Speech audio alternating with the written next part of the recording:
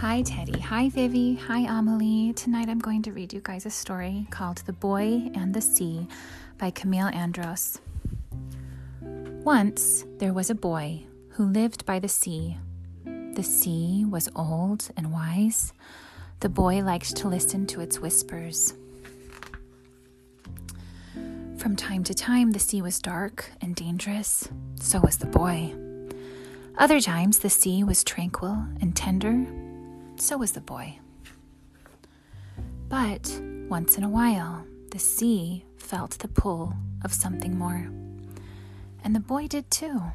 The boy liked to think, and often his thoughts turned into questions. Some of his questions had answers, but many did not.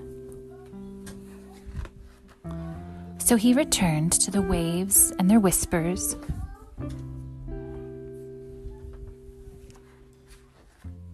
The boy sat and he listened and he thought he heard the sea say, "Dream." So he did. From time to time, it felt dark and dangerous. Other times it felt tranquil and tender. But once in a while, the boy felt the pull of something more.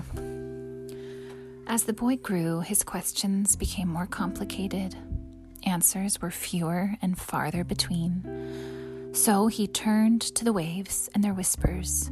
The boy sat and he listened, and he thought he heard the sea say, "Love."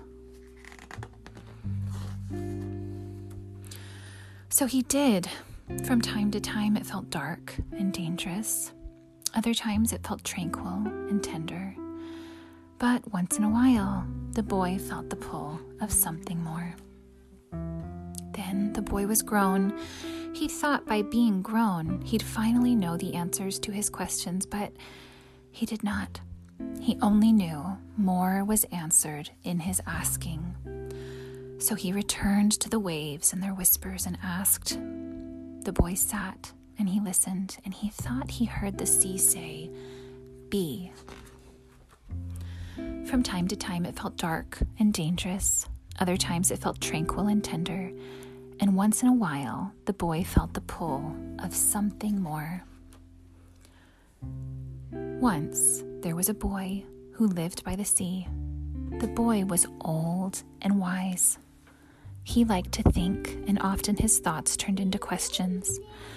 Some of his questions had answers, but many did not. So the boy sat and he listened. The end. I like this story. It's a story about a boy who had lots of questions, and so he went to the sea to ask his questions to the sea. And sometimes I feel like that. I feel like I have all of these questions, and I'm not sure where to turn to ask them. Maybe I should go to the sea. What do you think, Teddy? Should we go to the ocean? Vivi, do you think we should go ask our questions to the sea? I love you guys. I hope you're having a very good rest.